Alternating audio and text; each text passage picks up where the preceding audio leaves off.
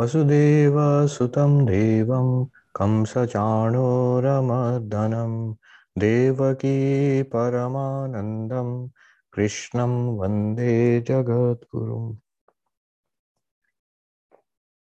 So in this class on the Bhagavad Gita, we were on the 6th chapter. And this chapter is about meditation, Dhyana Yoga. Now in the last two verses, which are very inspiring, very soaring, lofty goal.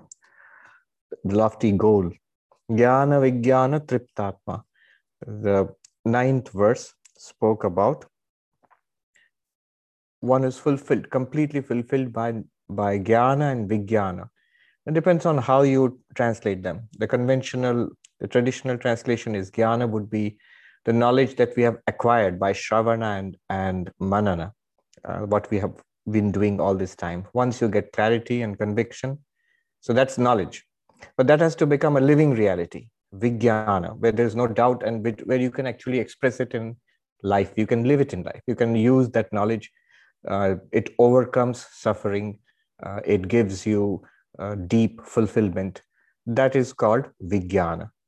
So Shastra Jnana and Anubhava, the knowledge arising out of scriptural study and inquiry.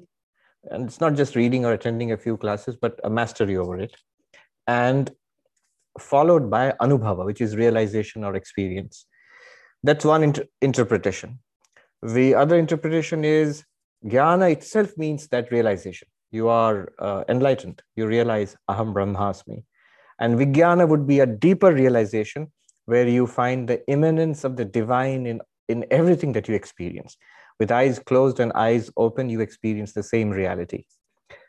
As Sri Ramakrishna says, you climb up the stairs to the roof of the house. The roof of the house is like you realize Brahman, the ultimate reality.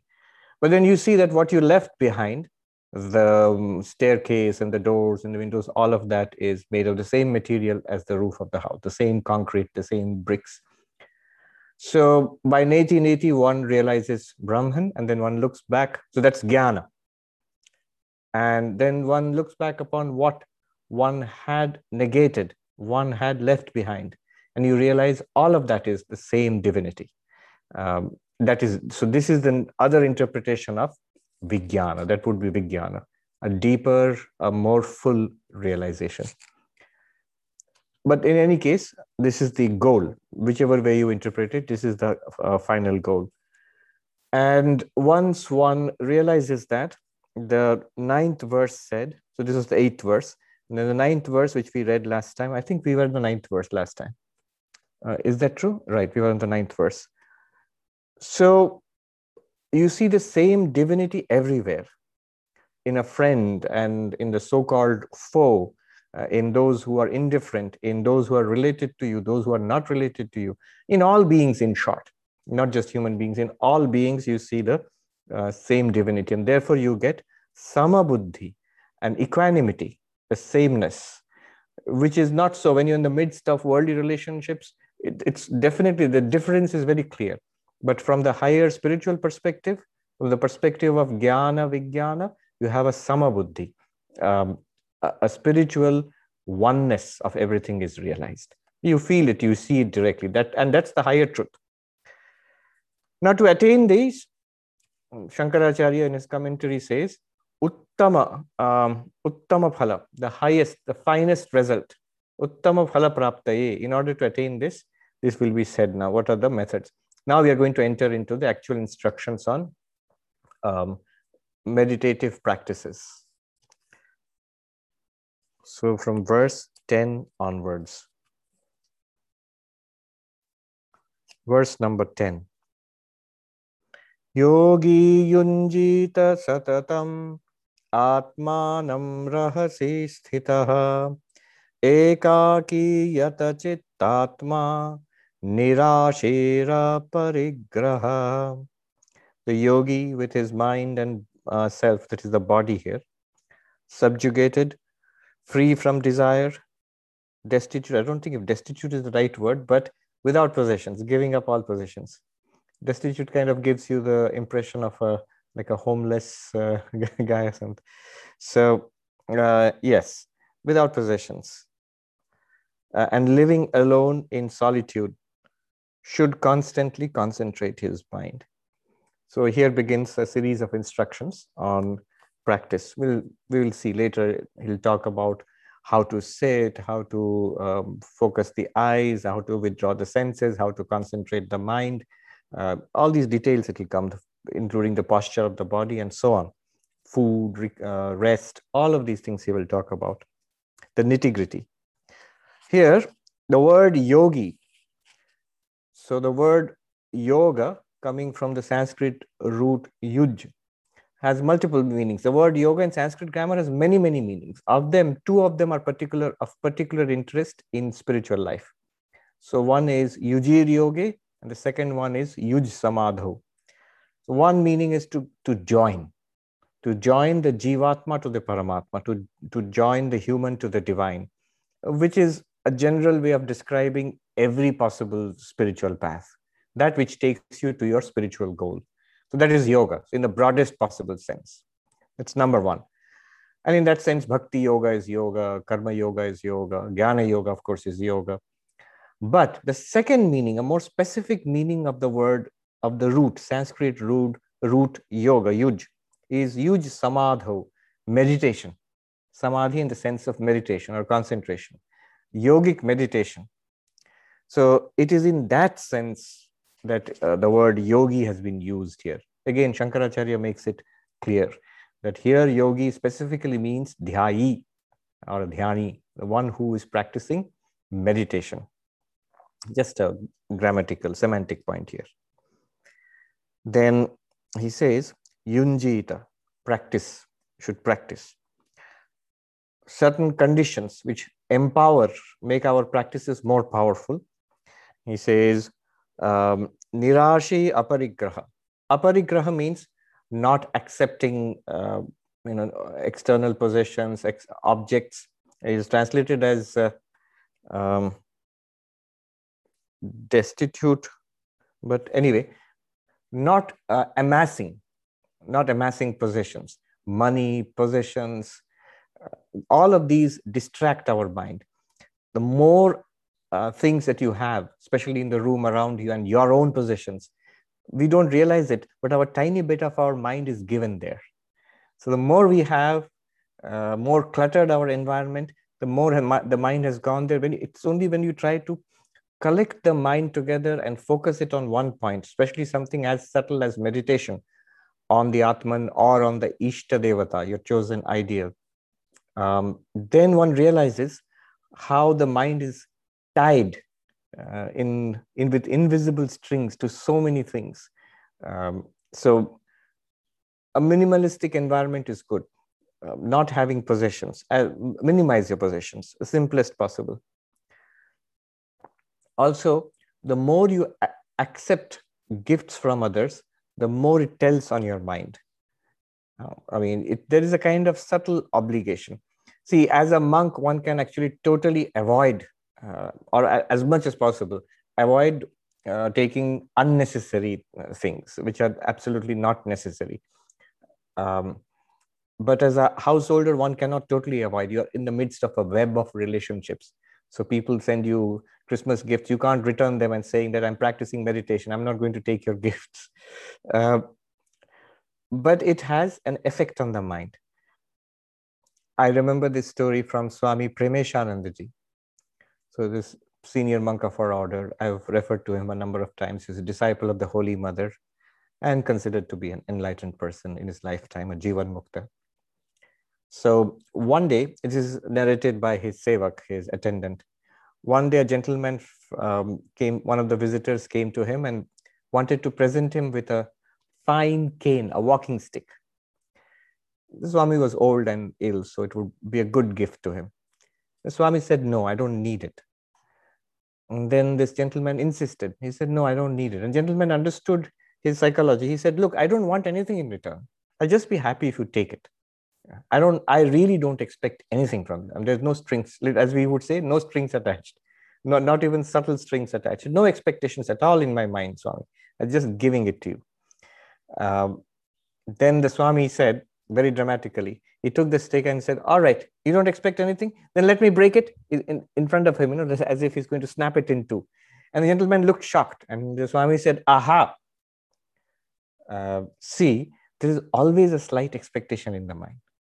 If the gentleman had walked in and saw the Swami snapping his own walking stick in two, he would have just thought this is an eccentric old man. But the moment I am presenting something to you and it's an expensive thing, I've bought it with affection, love, and respect, and you take it and snap it in two in front of me, obviously there's a reaction. To that level, one must consider that how much people expect something, even in a subtle way. So these obligations become an obstacle in the deeper levels of meditation. Therefore, aparigraha. Aparigraha means not accumulating, literally not accepting gifts, but not accumulating. Objects which are useful, which are used for one's gratification. So food and things which are beyond one's necessity, just for the pleasure of the tongue. Objects, gadgets, just for one's entertainment, just for one's. So we surround ourselves with a lot of possessions which have very little connection with our spiritual life. So those are the ones he's talking about. Don't physically collect that. Don't engage.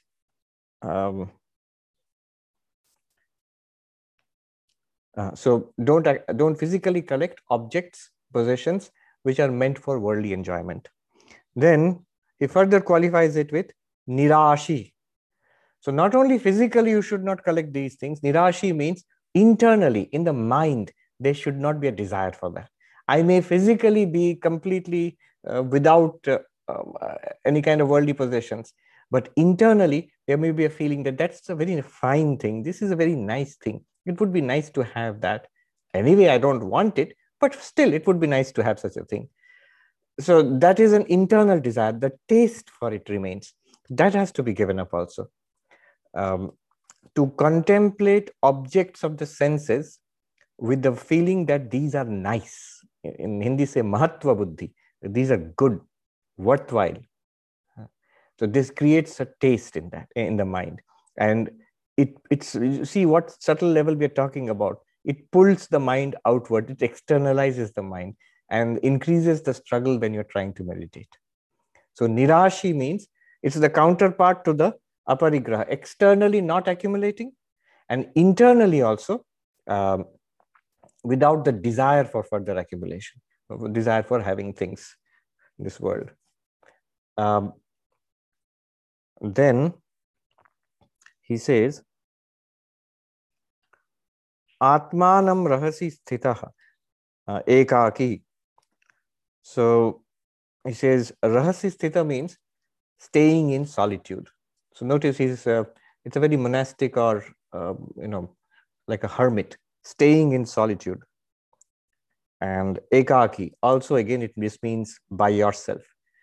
The commentator translates as he comments saying that not having people to help you around, not depending on other people, not being surrounded by people, ekaki. And rahasi means in solitude. And the commentator says in caves or in mountains or forests, giri guha ado. Sri Ramakrishna says that meditation, you meditate in three things. He plays on the word mone, bone, kone. So you, in the forest, just like the commentator here said, you can go to the forest or the mountain or a cave, in the forest, or in a corner of your room, in a corner of your house. Have a corner. It could just be one corner of one room, which is dedicated to a little shrine and a little place to sit. Could be sitting on the floor on your meditation mat, or could be sitting on a chair and with the shrine on your desk. That's enough. He says a corner, but dedicated to meditation. Or he even says, in the mind, if you have no solitude at all. I've seen monks who are very sick and old in the hospital ward, lying down and the other sick patients around, and the bustle of a hospital and doctors and nurses coming and going. It's just suffering and sickness all around. But meditating, how? An internal solitude. So inside there is calmness. Inside there is an absolute solitude. There's nobody there. So Sri Ramakrishna says, Mone, Bone, Kone. Bone in the forest. Kone means in the corner. Mone is in your mind. And why not all three? If you get a chance to go to a retreat, if you got a chance to go to an ashram, a meditation center, or even a retreat for 3 days, a week or more, take that opportunity also. And have a place, a physical place for meditation in your house, in a room of your house. And of course, create the feeling of solitude in the mind. That's the most important thing. One non-dualist teacher in Uttarakhand, in the Himalayas, his advice was the general sutra, or the core idea was, how do you have a non-dualist attitude in this world? He says, first of all, look at this body as a drishya, an object of perception. Just as this book is an object of perception, it's not me. This cloth is an object of perception, it's not me. I am not this. Similarly, this body is an object of perception. Look at this body as you see the bodies of others. You may say it's difficult, but try. I mean, the main objection there would be, unlike objects, unlike the bodies of others, the pains and pleasures, especially the pains in this body, they make it mine. So this body responds to my will, and whatever is stimulated here, pain and pleasure, I feel it directly.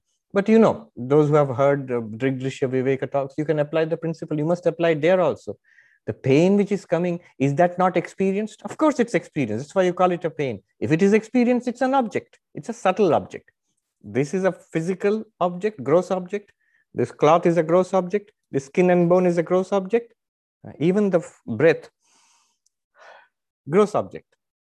But as you go inwards, sensations, they're transitional between physical external objects and subtle thoughts and feelings. That's also an object. If the breath is an object, if the sensations are objects, then a thought in the mind, that's also an object. A pain is an object. It's a subtle object, an object to consciousness. That's also drishya. So this body with its aches and pains and pleasures and the feelings and sensations, the whole thing is a bundle. It's a drishya. Step one. First step is to distance yourself from this sense of embodiment. Not I in the body, but body is something I'm aware of. It is in my awareness. And then he says, hold on to this. When with eyes closed, that means the words he used were very simple. I'm explaining a lot. He just, let me tell you in Hindi. Those who understand Hindi will understand, then I'll explain a little more. He says, Sharir ko drishya dekho. आंख बंद करके नेह नानास्ति किंचन आंख खुलने पर सर्वम खलविदम ब्रह्म. It was the instruction. That's all. 3 short phrases. So when you see the body and all the sensations associated with the body as drishya, object, not me, then the next step would be when you withdraw inside. Withdraw inside, he literally said with eyes closed. But it does not literally mean just eyes closed. With eyes closed also, we are involved with the world. With eyes open, we are involved with samsara. With eyes closed also, maybe more involved with samsara. So shut out samsara. No world, no people, no body, no thoughts, memories, nothing. Sensations.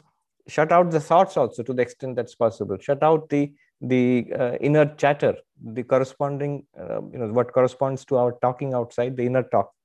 Shut it down as much as possible. Neha nanasti kinchana. There is no multiplicity here whatsoever. This is a famous statement from the Kathopanishad. No multiplicity here whatsoever. You notice clearly, it is just awareness without object, non-dual awareness, which I am. That's my core reality. And when I open my eyes, when I engage with the world, when I see, hear, smell, taste, touch, look around, everything that I see, everyone that I see, every when and everywhere, time, space, object, people, all of that is not one thing more than that non-dual awareness. It is that one non-dual awareness only, in which all of these are appearing without really existing. The only thing that exists is that non-dual awareness. This is a lot of explanation. He just said, Sarvam Khalvidam Brahma. All this is verily Brahman. First, see the body as an object, Drishya. Then with eyes closed, there is no multiplicity here whatsoever. With eyes open, everything is Brahman. Everything is verily Brahman. So all of this, these are appearances in me, the non-dual consciousness, in I, the non-dual consciousness. And it is that non-dual consciousness which does not exist as any object whatsoever, but which appears as all objects when your eyes are, when you're engaging with the world. In this world, you are not interacting with anything other than that one divinity. It is Brahman alone. Everybody, everything, every time, even the worst of circumstances, even the most so-called, which we think is the most evil, bad, horrible circumstances, is none other than that one divinity. How can the divinity be evil? It is not. Remember, that which appears without existing. That is the definition of falsity. That which does not exist, and yet it appears. So the so-called evil which we see, the so-called good that we see, it appears, it is experienced, yet it does not exist. Then what exists? Brahman alone exists. And this is, you might say it's paradoxical, but this is the meaning of Brahma Satyam Jagat Mithya Jiva Brahmaiva Napara. Brahman alone is real, the world is an appearance, and you, the sentient being, are none other than Brahman. This is the practical attitude to take when you withdraw, when you engage. So, for meditation, however, withdrawing is important. No matter how much in non-dual meditation we talk about the eyes open meditation, eyes closed meditation, but the practical thing is the yogis are experts in the field of meditation, and they have said withdrawal is important. Sitting down is important. Stillness is important. Cutting off the world is important. Closing the eyes is important. For a long time, in order to focus and to be still, you must withdraw from the world. So he says, Rahasi Sthita, in solitude. In solitude. In solitary places. Physically solitary, at least also away from other people. Ekaki, by yourself, without having people to help you around. I've seen so many such meditators, monks in the mountains, in caves. One I found, at least one or two, in a hole in the ground, literally in a hole in the ground. Wonderful. But it was just too dark. I crawled into the hole with him. I and another monk were a friend, who was a friend. So this monk invited us into his hole in the ground. I said, there's a wonderful cave nearby, just above, just a few paces you walk. Why don't you stay there? And he said, no, that there's a bear there. And the bear is a sort of a bully. So he won't let me stay. So these are ekaki, in solitude, cut off from everybody else. Now, Shankaracharya, in his commentary here, he makes up his pitch for sannyasa, monasticism. He says, ekaki, a further comment on this, rahasi, that means in solitude, ekaki, by yourself. Rahasi means in a lonely, solitary place, and ekaki, by yourself, in solitude. He puts them together and he says, sannyasam kritva, taking monastic vows. So see, there is actually no direct reference to being a monk in this verse. But Shankaracharya is a great supporter of monasticism. So wherever he gets an opportunity, he gently pushes for monasticism. He says here, maybe you could become a monk. He just gently puts the suggestion. Ekaki rahasi sthita, becoming a monk. And therefore, he later on says, when he talks about aparigraha, not accepting, he connects it to monasticism. Becoming a monk, and on top of that, not accepting unnecessary things, or not accepting gifts or possessions. So by becoming a monk also, where you give up money and possessions and relationships, and you're a solitary meditator. But monks also can accumulate a lot. Sometimes you will find astonishing amount of possessions in a monk's room or a cottage, because householders are generous, so they keep giving things. I knew this monk, wonderful old Swami. He lived to be 104, but he had a room in that ashram, and it was very well known. He had no place to stay in the room because it was full of gifts. So he used to sleep on a bench outside his room. Very austere Swami. He uh, so he was and he was proud of his austerity. At the age of nearly 100, he would sleep without a pillow or a bed, just on a hard wooden bench. And this takes me back. The first time I met him, that was in 1994, I think. He was visiting the ashram where I was a novice. I just heard this very senior Swami is visiting, who's nearly 100. At that time, he was in his 90s, as a disciple of Swami Saradananda. And he has been blessed by meeting 6 of the direct disciples of Sri Ramakrishna. He was quite a character. He would say, on this head has been touched by the hands of the 6 direct disciples of Sri Ramakrishna. I have no fear. He would do like this. I have no fear at all. And when the first time I saw him, he was climbing the stairs to the temple in our ashram, which is quite like pretty high, multiple flights of stairs. I thought, the old Swami, maybe I should help him up. I asked one of the other Swamis who knew this Swami. I said, "Oh, he's the Swami who's visiting. Should I go up, run up and offer help?" And the other Swami burst out laughing. He said, "Oh, you don't know him. He'll carry you up. he's very strong." And so one interesting thing about him was that he liked umbrellas, I think caps, and sandals, I think. So his room was full of that, but everybody knew that he liked that. So everybody would give him an umbrella and a cap and a pair of sandals. And we also gave him when he came to the ashram, and he whispered back, "How do you know?" And we said, "Everybody knows." And and another funny thing about this Swami was he had dentures, like false teeth. And he was grumbling that apparently there's a rat which lived in his room, and the rat stole his dentures. I think the rat also must be very old, So he wanted a replacement set of dentures. He had this apparent running battle with the rat. The rat would take away his dentures and he would get it back from that rat.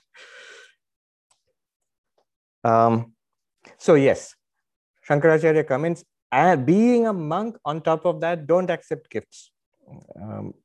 Just stay without any possessions. And then he says, Satatam, continuously be engaged in spiritual practices, in meditation. Yata chittatma. This phrase is interesting. Chitta means mind. Atma here does not mean the self. I mean the pure consciousness self. It means the bodily self, the physical body. So body, mind under control.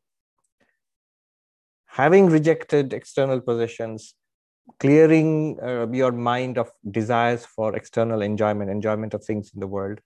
Now keep your body, mind under control so that whatever will be done from now onwards, from this time onwards, do not engage in activities for the sake of personal gratification or pleasure. Personal pleasure seeking. You see, a lot of our activities are like that. From taking a cookie, you will find that so many things we do just because it feels good, which have no direct connection with our spiritual life. And we take away time and energy and condition the mind. Now, this might be a very strict rule that you will not do anything which is meant for your own personal, pleasure or gratification. We may do some things, but then they're also connected to God. So there's a cookie which I like. Fine, it is very clearly for the gratification of my tongue. All right, if you're not going to give it up, at least when you eat it, mentally offer it to the Lord and take it as prasada. So connect it. Let our activities be yoga, karma yoga, bhakti yoga, dhyana yoga, jnana yoga, as much as possible. All our activities in the world also, if you have a job and a house and a family to take care of, every activity can be offered to the Lord mentally. then those will not bind and those will not disturb us at the time of meditation. This is called yata chittatma, having the body mind under control. So this is the verse. Yogi, the meditator, yunjita satatam, being continuously engaged. So the way of meditation demands a lot of time and effort. Hours and hours of our time and a very calm and retired and inward life. Ekaki rahasi sthita, by yourself, in solitary places, being established or staying there. And Shankaracharya's additional comment there that you could consider becoming a monk, keeping your body mind under control, internally not grasping, not wanting, externally not accumulating. So if we engage a body mind in pleasure seeking activities or in just casual activity without any spiritual purpose, what happens is at the level of body, they say it's alasya. This alasya means laziness. Either the body falls prey to laziness or comfort seeking. The senses become addicted to their particular objects, to see nice things, to hear nice things, to taste nice things, to touch nice things and smell. All of these things, the senses keep on engaged with their objects. These are what I like. And at the level of the mind will dwell on these objects, how to get these, how nice it is to that enjoyment which I had, that thing that I saw, that thing that I ate, or the whole advertising industry is working day and night to fill these thoughts in our minds. How nice it would be to buy this thing, to have this experience, to possess that thing. So the mind dwells on that. Or the mind will have a habit of churning away to no purpose. It's just the general chatter of the mind. So that can be avoided if we have this yata chittatma. Engaged in spiritual activity, that is something connected to a spiritual life, and desisting from something that is not connected or just plain pleasure seeking. Now more practical instructions, verses 11 onwards. Shuchau deshe pratisthapya sthiram asanam atmanaha nati uchritam nati nicham chaila jina kushottaram. In a clean spot, fixing his seat firm, neither too high nor too low, made of the kusha grass, skin, and cloth, one on top of the other, sitting on that, with the activities of the mind and the senses controlled. Concentrating his mind, he should practice yoga for the purification of the mind. So first of all, Shucha Udeshe, in a clean spot. So clean, as the commentator says, either clean by nature, so it is a naturally beautiful, clean place, or a meditation room which has been clean. So either clean by nature or by one's efforts. Swabhavata samskarava. So either cleaned just by, it's a naturally beautiful spot, good for meditation, or you have made it so by your efforts, like a meditation hall, for example, or just the corner of your room which you have set up for meditation. That's a pure spot. Steady. The place must be steady and therefore not too high, not too low. I don't know exactly why not too low. There are many subtle aspects to all of this. For example, the asana, the meditation mat itself, the descriptions here, there are many subtle aspects to it. I don't know much about that, nor am I particularly interested, but it's not as plain as it seems. There's neither too high nor too low, but there are subtle psychological aspects to having a bouncy seat, for example. Don't. Or a seat which is sort of giddily high. Even if you close your eyes, you will still feel it, that you are not settled properly. This completely at floor level. Maybe I don't know if insects are going to disturb you or something. But still, not only that, there are subtle aspects of being completely at the floor level without anything to between you and the hard floor or the dirt floor or whatever it is. So neither too high nor too low. And then he says how you should construct your meditation mat also. Chailajina kushottaram. So cloth and a deer skin and the kusha grass. And the commentator says in the reverse order. So the kusha grass is first on the floor, and on top of that, the deer skin, and on top of that, the cloth, usually a silk cloth. Now, again, don't go all that into, be very particular about how the meditation mat is to be constructed. It used to be a running joke among young monks. I can't meditate properly because I don't have a deer skin or a tiger skin. I'm sure the prevention of cruelty to animals or the conservationists would have a word or two to say against this.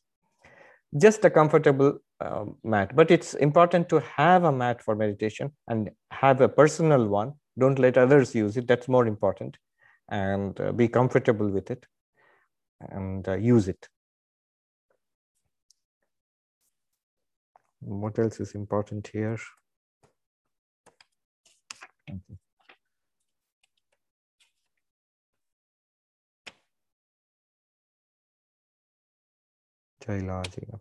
Okay. The next verse, which we read together, I think 11 and 12, we read the translations together. Now, what do you do once you have got the mat? Obviously, you meditate. Verse number 12. Tatraikagram mana kritva yata chittendriya kriya upavishyasane yunjad yogam atma vishuddhai. I read the translation of this along with the earlier one. But there, sitting down on that, and how you will sit also, he will talk about that later. There you focus your mind on sitting on that mat, controlling the senses and the mind. That means withdrawing the senses from their respective objects. Practice yoga of meditation, Atma Vishuddhai, for the purification of the mind. Now, the mind is also already purified to some extent by our karma yoga and bhakti yoga. This is a higher purification. It consists on what impurity is removed by meditation. The impurity is distraction. If you look at distraction as an impurity, the scatteredness of the mind is an impurity. To remove that impurity is called Atma Vishuddhai, the further purification, the deeper purification of the mind. And then how do you sit? He's going to talk about the posture. You have the mat now, you're ready to sit. How do you sit? 13. Samam kaya shiro grivam dharayan achalam sthiraha samprekshya nasika gram swam dishascha. So holding the body, the trunk, the head and the neck in erect in one line. That means you cannot physically make it one geometric line.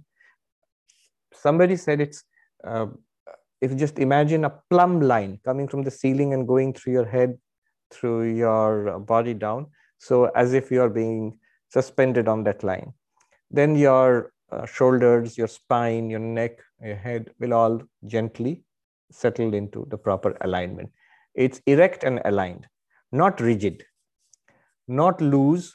If we sit slumped, we immediately see the effect on our mind. It is physically unhealthy, and immediately the effect on our mind also one can immediately see.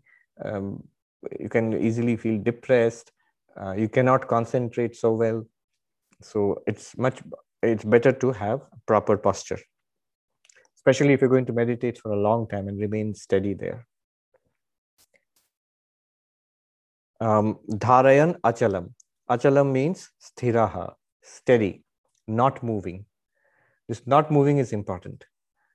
Imagine the mind is like water in a bowl. Imagine a bowl, a ceramic bowl filled to the brim with water. Now you are holding it. If it's filled to the brim, how carefully you have to hold it, how motionlessly you have to hold it so that even one drop doesn't spill. And how much more steady you have to be so that there are no ripples or movements on the surface. Remember, the surface is to the brim of the bowl. So how careful? Now imagine sitting like that. Not rigid. If you're rigid, you can't avoid moving after some time. You'll get tired. Relaxed, but not slumping, not slouching. Straight, relaxed, so that you can hold that for a long time, but very still. I mentioned this earlier. I have seen monks who are very good at meditation, deep meditators, many meditators of many years. And one remarkable feature about them is the stillness, especially when they're sitting for meditation. It seems they radiate, they're not only still physically, but they radiate that stillness around them. I mean, even the environment somehow feels deeper, more silent. So he says here, achalam sthiraha, not moving, steady. Eyes, the gaze of your eyes, he says, sampreksha nasikagram swam, dishascha anavalokayan. Gaze at the tip of your nose and do not look around in the directions. Now, Shankaracharya in his commentary makes a good deal of this, I think half humorously. He said the point is not to gaze at the tip of your nose, because if the point were to gaze at the tip of your nose, your mind would be on the tip of your nose. He literally says that. Your mind would be on the tip of your nose, but not on the Atman. So gaze on the tip of your nose means to keep the gaze locked down so that it does not waver. We know, even modern neuroscience tells us, how much of our cognitive capacity is tied up with our visual sense organs. So the moment you open your eyes, it seems areas of the brain light up, a lot of activities there. Our attention is pulled. That much we can experience immediately. Our attention is immediately pulled outwards the moment we open our eyes. If you close the eyes. If you close the eyes, the signal to the mind is to fall asleep. Generally, when we close our eyes for a long period of time, the mind has been trained to think, oh, this guy wants to fall asleep. Okay, I'm going to go to sleep. So the way was to keep your eyes half open, and then instead of looking around, keep your eyes, the gaze downwards. But the gaze downwards is not to gaze downward. If you're actually seeing something, what you're seeing will go to your mind. You're not seeing the tip of your nose. So it is just an unseeing open gaze. Though it is not, that is not what is meant here, but I'll also add here, there's a peculiar gaze of those who are centered in the self or in God, especially at the moment when they are like a sahaja samadhi or a samadhista gaze. If their eyes are open, then you can see. The only way to describe it is the person's attention is focused on something transcendent, something within. Eyes are open, but they're not seeing. And there's a luminosity to the gaze, luminosity to the face. I've seen this in a few advanced practitioners, and you can see it in the gaze of Swami Vivekananda and many others. The pictures that are there, photos are there, great masters. I've seen a video of a Tibetan master who has passed away now. So he's talking, but he's giving instructions, but once in a while he goes into this little lab. The only way I can call them are mini samadhis. And you can see the eyes become fixed on something within. Sri Ramakrishna gave an example of a bird sitting on its eggs. So the eyes of the bird sitting on its eggs. So the attention is entirely on the eggs. Eyes are open, but it's the attention is entirely there. In fact, he asked somebody to draw that picture for him. I don't know how better to describe it, but that's at the level where the one is absolutely centered in the Atman or in God, if you are a devotee. It's the person is not really aware of the external world, nor of the body, nor of one's mind, of reality beyond body-mind. And the attention is focused there. If the eyes are closed, you can't see it, but if the eyes are open, it's quite remarkable. There's nothing quite like that gaze. But that's, of course, the at the higher end of the spectrum. Here, the idea is not to look around. So he makes it clear, dishas chanavalokayan, not looking around in the directions. The commentator says, once in a while, sitting quietly meditating, and once in a while looking around, what's going on, what others are doing, who's sleeping, what time is it, when can I get up, all those things. Don't do that. I've told this earlier, a very funny story about a novice. So novices get up to all sorts of mischief. And this novice monk, he was very energetic. So sitting quietly for hours together is just the worst kind of punishment you could give him. But you're a monk, what else can you do? So you're sitting quietly and in this great hall where with early in the morning at 4 a.m. with hundreds of other monks. And he found a junior novice, somebody was junior to him, who was obviously drowsy. He was doing like this. And this novice, he tapped him on the back and, whispered, "Sit straight, you." And the other novice thought, oh, all right, so he's a senior novice, maybe he's right to correct me. So he sat straight. And every time that novice felt sleepy, this one at the back would tap him, "Sit straight." That became his meditation. The next day, he found that this other junior novice was nowhere to be seen. And when he started sitting for meditation, he had changed his meditation seat. I think this continuous moment-to-moment, hand holding or meditation holding was becoming difficult to. So this novice wouldn't give up. In the semi-darkness of that hall, he got up stealthily and he looked around to see where that other novice was. And he found him and he went and sat down next to him, just behind him. And he continued his instructions to keep him meditating. A couple of days later, that novice was not to be seen in the entire hall. And this one would not give up. So he went outside the hall and searched outside. It's a huge temple. Sometimes people sit outside the hall under the open, on the stone platform of the temple, but under the open sky sometimes. And he found this young novice behind a pillar. And so he went and sat down next to him. And the story continued. After a few days, the novice was nowhere to be found in the whole temple. And then he went in search of him and found him by the bank of the Ganga River, sitting there to escape his tormentor, his meditation instructor, the most dedicated meditation instructor. So this is a case of trying to make others do, like so vicarious meditation. I'm sacrificing my meditation so that you can become spiritual. There was a very scholarly senior monk who was a master of the novices there. And our rule was you have to sit still there for 1 hour at least. That's the minimum. You can't come away from the temple meditation hall before 1 hour is over. So if somebody thought, maybe I can go in a little early, take a quick 10-minute nap before the next thing, which is chanting from the Upanishads or the hymns. So you gather your meditation mat and you trudge back to the hall where you live. And there the old Swami is standing with one of those old clocks, this in India we used to have them, which go tring, and they're big metal clocks and go tick tock. And he would not speak. It was very quiet. So he would just thrust the clock in your face like this. See, which point being that it's not yet 1 hour. Back you go to the temple.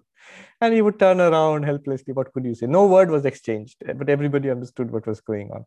And the young novices would grumble. I wonder when does he meditate? He's always onto us. Dishas chanavaloka, and not looking around in the directions once in a while, commentator says. Then what happens? In the 14th verse, it says, Prashantatma vigata bhi brahmachari vrate sthita mana sangyamya matchitto yukta asita matpara. Prashantatma, with the mind deeply peaceful. I'll explain this later. What does it mean, deeply peaceful? Vigata bhi, beyond fear. Brahmachari vrate sthita. In general, it means being established in the vow of the brahmachari, the novice spiritual seeker, or specifically it means celibacy. Mana sangyamya, controlling the mind. Mat chitta, giving the mind to me, to God.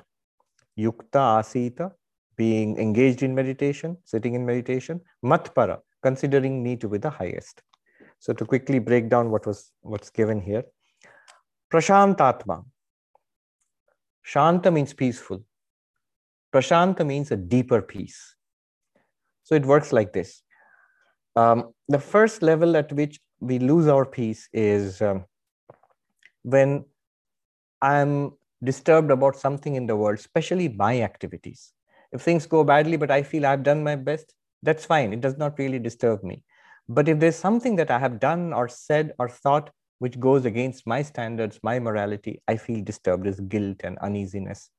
So the first level of peace is the transition from unethical or immoral life to moral and ethical life. In the Vedantic terms, transition from adharma to dharma. So that's the first step. Now, moral and ethical, one can still be moral and ethical and be completely worldly, and not particularly spiritual. And there are many such very good people who are not interested or agnostic about spirituality, certainly are not meditators, but they're moral and ethical. The next level of peace, deeper level of peace is not only am I dharmic, not only am I moral and ethical in my actions and my behavior in society, but also selfless, also altruistic. So the actions that I do are not only moral and ethical, but then I'm not looking for anything, any worldly gain or pleasure from those actions. It is done for the welfare of others. It's done as a duty, could be in the family, in the community, or to people whom I have no connection with. So again, in the technical term would be moving from or rising from dharmic action to a higher level, which is karma yoga. You see, what's the difference between dharmic action and karma yoga? Dharmic action is you may chase money and pleasure, but within the limits of morality and decency, that's dharmic. There's nothing wrong with it. But that is sakama, with desire. That still keeps us tied to samsara, a better samsara, a more sustainable samsara, a more decent moral samsara, but still samsara, still open to change and suffering and transience. And then you rise from that to the karma yoga, where I'm engaged in action, but I have no axe to grind. My only goal is God realization. I'm not really doing it to enrich the goal is not to enrich myself. The goal is not to seek pleasure and so on. The goal is God realization. So moving from dharmic action to karma yoga, a deeper level of peace. When I am working with this attitude of karma yoga, there's a natural peace which comes. You sleep happily.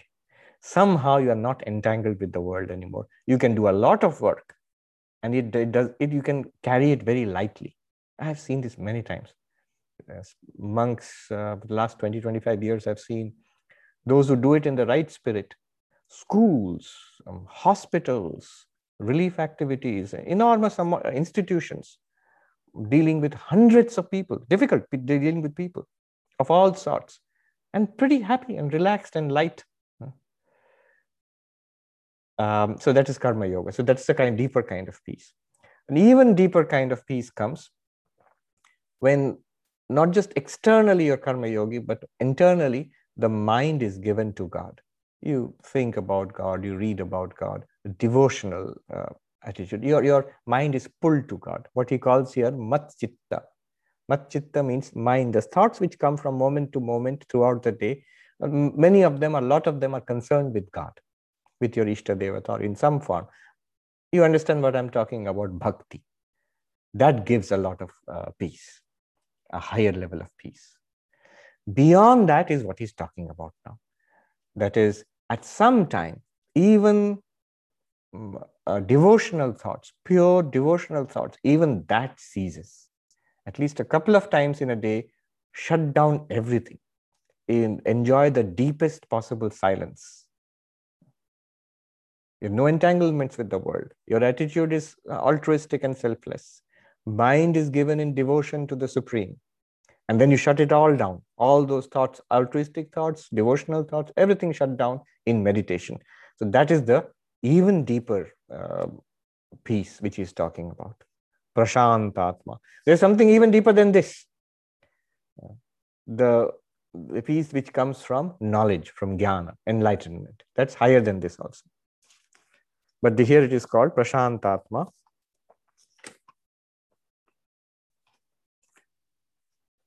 Free of fear. Brahmachari vrate sthita. So the commentator here says Brahmachari vrate sthita means following the discipline of a brahmachari, serving the teacher, following the daily routine of a novice. So that's a general sense of being a brahmachari, one who has taken the vows of brahmacharya, being a spiritual novice. Specifically celibacy, and then again would be different for a householder and different for a monastic. Brahmachari vrate sthitaha. Mat chitta matpara. 2 words. Mat chitta means mind given to me. Matpara means considering me to be the highest. These two things these are 2 important clues of our attitude towards God. Mat chitta means moment to moment, I will think about God. The thoughts which come to my mind, what are they about? Are they about samsara, or are they about God or the Supreme Self? They are about God or the Supreme Self. It is mat chitta. The mind turned inwards to the reality within. In devotion to God or in knowledge focused on the witness consciousness beyond body and mind, which I am, then it is mat chitta. Because what can happen otherwise is, I make up my mind. I'm a spiritual seeker. My goal is God realization. That's the highest goal of human life. Fine. And then throughout the day, how much time are you spending in thinking about God? Most of the time, not. Most of the time, I'm thinking about all sorts of other things. And therefore, when I sit down in meditation, all those other things crowd into my mind. The reverse should be true. When we are sitting in meditation, all thought of samsara must be shut out. And Swami Turiyanji says that you put a notice board on your chest which says, no admission. He literally meant it.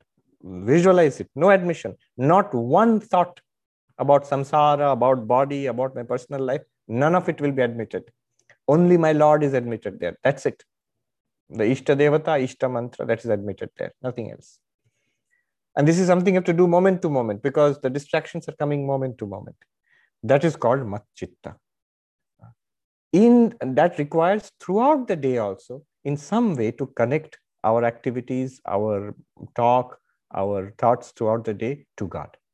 That's why karma yoga, upasana, these are very useful, which keeps God as a kind of background hum throughout our day. Then it becomes much easier to meditate, much easier to give our mind totally to God during meditation. The other way around, mind is totally scattered in the world throughout the day, and then I try to withdraw and sit down in meditation. Difficult. That's where the struggle happens. The world will intrude. What you have immersed the mind in throughout the day, that color the mind has taken, and you will feel it in the time of meditation. I have seen it in the day-to-day lives of many wonderful monks, how throughout the day, in many ways, they have evolved strategies in the long monastic life. Either they repeat the mantra, they keep the pictures around them. Once in a while, like a slight bow to Thakur or Ma, or they take out a book and read it for 2 minutes, or break the routine of the day by going to the temple a number of times, specific number of times in a day, whatever is going on, a short visit to the prayer hall or the temple and sit for 5 minutes and come back. Something or the other. They're keeping a background awareness of the Ishta Devata, of the mantra, alive, so that in time of meditation, it becomes quite easy. So that is called mat chitta. The movements of the mind, chitta vritti, movements of the mind must be concerned with God in some way, with the Ishta Devata, with the mantra, or Vedantic analysis. There's a saying, asupte amrite kalam naet Vedanta chintaya. Till you fall asleep, always possible in Vedanta, till you fall asleep, till you die, spend your time in Vedantic thoughts. So till the point we fall off to sleep, when we go to sleep, till the time death comes, keep your mind engaged in Vedantic thought. You can do that. That is mat chitta. Mat para means considering me, that means God, Atman, Brahman, whatever is your focus, considering me to be the highest, what I regard as the greatest, the most supreme thing in my life. Both must go together. How is it possible for one to be there without the other? As I said, one might consider God realization to be the highest goal. I agree totally. But throughout the day, I'm astonished and alarmed to find I'm not thinking much about God or God realization. So that matpara is there, but matchitta is not there. The other way around is also possible. And Shankaracharya here gives a slightly non-monastic example. He says, consider the case of a man who has fallen in love with a woman. So his thoughts are continuously on the woman. So matchitta is the thoughts are on that woman. But he does not consider that woman to be the supreme. So he gives an example. He may consider the king to be the supreme power, or he may consider God. He says, Raja, Mahadeva. You may consider God to be the supreme power.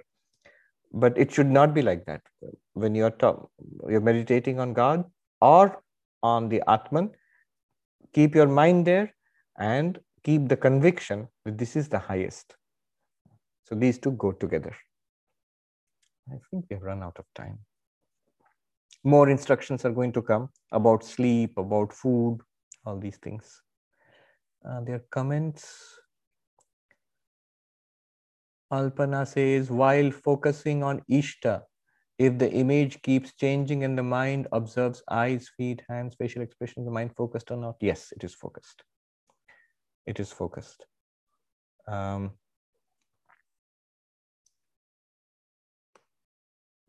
fact, the Guru will tell you, you can rotate your attention.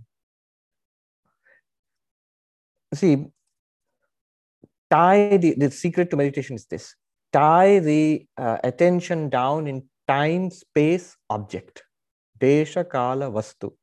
So for this period of time, for the next 30 minutes, if you're used to meditating on the heart lotus, say for the next 30 minutes, my mind will not leave the heart lotus. This is the space. It will stay there. If that is too difficult, you have a picture of Sri Ramakrishna, for example, or your chosen deity. Now my eyes, my thought will not leave the frame of that picture. It could move, you're giving it freedom to move around in that picture, but it will not go there, or there. Mind will not go outside that picture. Think about mind going outside the picture means bringing in thoughts of something else other than that picture. So you can use an external picture also. In fact, somebody said to the Holy Mother, Ma Sharada, that meditation is difficult for me. Mind is fickle, keeps wandering. So she said, my child, if you look at the picture of Thakur, that is as good as meditation. The time of meditation, you just sit quietly and look at the picture of Thakur, it's as good as meditation. Because actual reproduction of the body of an avatar. And it is a very high state of samadhi. Sri Ramakrishna himself said, so that picture. So that is keeping the mind fixed in space. Then keeping the mind fixed in time. For the next 30 minutes, starting now till that end of these 30 minutes, the mind will not think of anything else except the mantra and the Ishta Devata. This space, mind will not go outside this space. This time, the mind will not think of anything else. You have tied down the mind in time and space. Then tying down the mind in object. So the image which you are visualizing and the mantra which you are repeating, these are the objects to which the mind is tied down. So Desha, Kala, Vastu. See, the philosophy of it is very wonderful.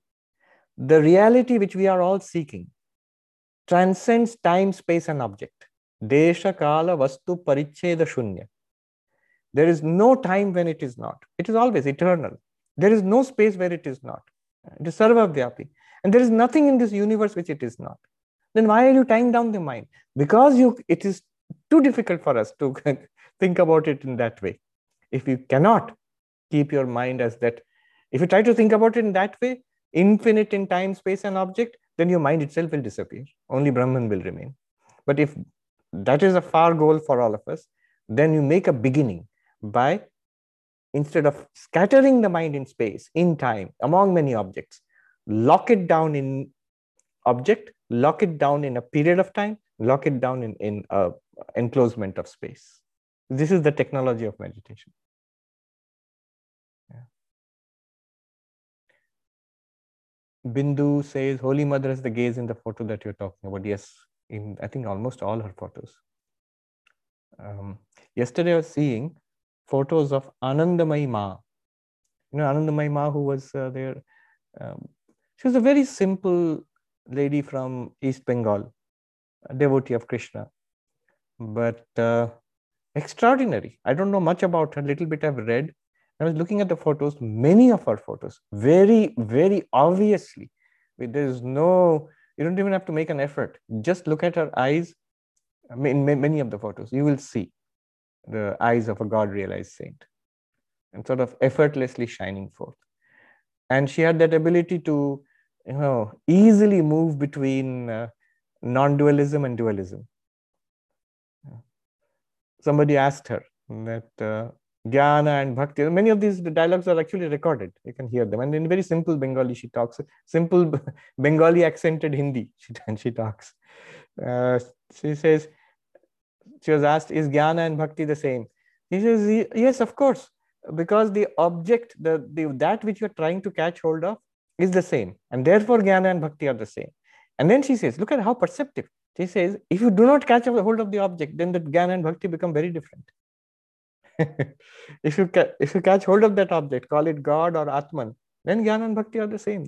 You can see that in two different ways you are enjoying the same thing.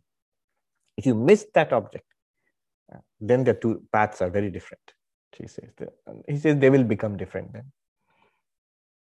And I noticed in most of her questions and answers, she is established in non-dualism and bhakti at the same time, very easily, sort of overflowing with a childlike, simple joy, radiance, sweetness, which is what attracted most people, but with the flame of non-duality burning very clearly inside. She keeps saying, but there's my child, there are not two. There's always that one. Our Professor Arindam Chakravarti met her a long time ago. He had accompanied his guru, the great sadhu Sitaram Das Onkarnath, who had gone to meet Anandamayi Ma. So during her lifetime, many of the greatest spiritual teachers, both within Hinduism, outside also, they came to meet her. So Anandamayi Ma said, Baba, du niye to duniya. Dunya, the word, so this is a play you find in Bengali, Hindi, you can understand, but it's difficult to translate into English. Dunya literally means samsara, the world. But she makes a play on words. Dunya, du means two. Where there is two, there is samsara. You give up the two, no samsara. Yeah, but you're right. That gaze you see in Ma Sharada, you can see in the pictures of the photos of Anandamayi Ma also. I met this great scholar about 20 years ago. I don't think he's alive anymore. Govinda Gopal Mukhopadhyay, a very great scholar. He used to visit our Ramakrishna Mission ashram in Gol Park in Calcutta. So there was a conference on spiritual experience, on samadhi and spiritual experience like that. And he was this very impressive speaker. He was in his 80s and a booming voice, a voice which does not require a microphone. So when it was his turn to speak, till that time we talked about, all the scholars and the presenters were talking about samadhi and spiritual experience, the psychology of it, the philosophy of it, we're talking very abstruse terms. And he started off, he's saying, no abstraction, most vivid physical reality of God experience. That one the world today knows as, in the booming voice, world today knows as Anandamayi Ma. I was a child, I played in her lap. Day in and day out, I saw her. She would feed me, I would bathe me as if she was a little kid. He was their neighbor when they were in Bangladesh. And on and off, I saw her going into samadhi, into ecstatic states, just spontaneously. So for me, all these things you're talking about here, none of it is at all abstract or abstruse or subtle. It's a vivid, concrete reality for me. And he said it, the old man said it with so much conviction. I still remembered that. Then Sudhir is saying, for householders, spiritual practice brings dispassion towards the world and world's goals, which leads to no action for personal gain. In conflict with family goals, how do you balance duties versus spiritual growth as a spiritual householder? It may be a little difficult, but consider whatever you do, like a job, accumulating money, maintaining your property, your house, educating your children, all of this can be done as a spiritual practice. It makes a It requires an internal shift, a paradigm shift. I am not doing these things for gratification. By these things, I'll be fulfilled and happy. I know it will not work. Nobody till today has ever become fulfilled by these things. One may, if you lead a good, moral, active householder's life, you reach some kind of fulfillment, but no absolute fulfillment. It's not possible in samsara. But absolute fulfillment is possible in enlightenment, in God realization. So I convert those activities. See, if Arjuna could convert warfare into karma yoga, that's the worst, nastiest form of human activity. Then we can convert any of our duties. Duties are always moral. None of the duties are immoral.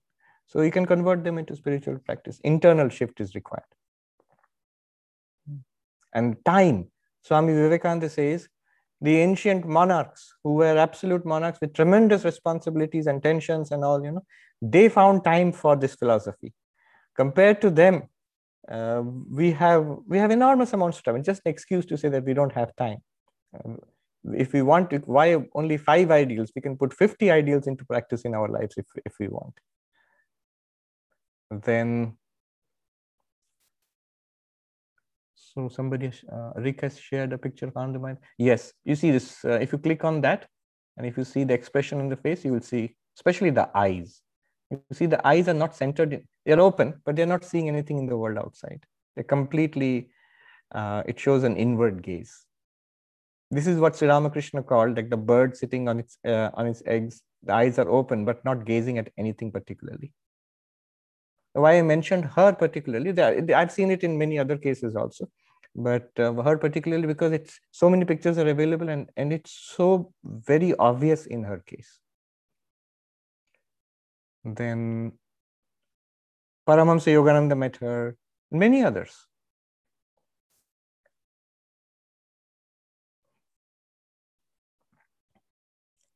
Then Vishwanathan says, regarding consider me as the highest when we are in the world, day-to-day activities, we tend to forget this and give overwhelming importance to worldly concerns. How can one build this conviction? Keep it in your heart. Somebody said, when you take care of a child, like a baby, you are doing so many things. You're cleaning the clothes, you are preparing food, you are setting up the house, making it baby-proof, so many activities which need to be done so well. But the heart is with the baby. The mind has to be given to this kind of work, but the heart can remain with God. So the purpose of all of this work, you have changed the purpose of all the activities which demand your full attention. I understand. When you're doing a demanding job in your corporate life or in your medical profession, it demands attention, energy, time, and you have nothing left over for anything else. Fine. But be clear that that is your puja. That is the worship that you're giving up to the Lord. The purpose of that is God realization. Keep your mind on the means, but understand that the end is, you've made up your mind that the end is God realization. Very good. And practically, at least a couple of times in a day, to withdraw from all activities and say, one Swami, Madhavanandaji, who was the General Secretary and later President of our orders, is very practical. Practical spirituality, you had to learn from him. He said, worship is fine, but that's a very high thing. First, work and worship. So take worship seriously. Give time, energy, space. This is worship time. And work. Then next level will be work as worship. And only finally, ultimately, work is worship. You're seeing Brahman everywhere. That's the highest. All right. So work and worship, work as worship, work is worship. Om Shanti Shanti Shanti Hari Om Tat Sat Shri Ram Krishna Arpanamastu.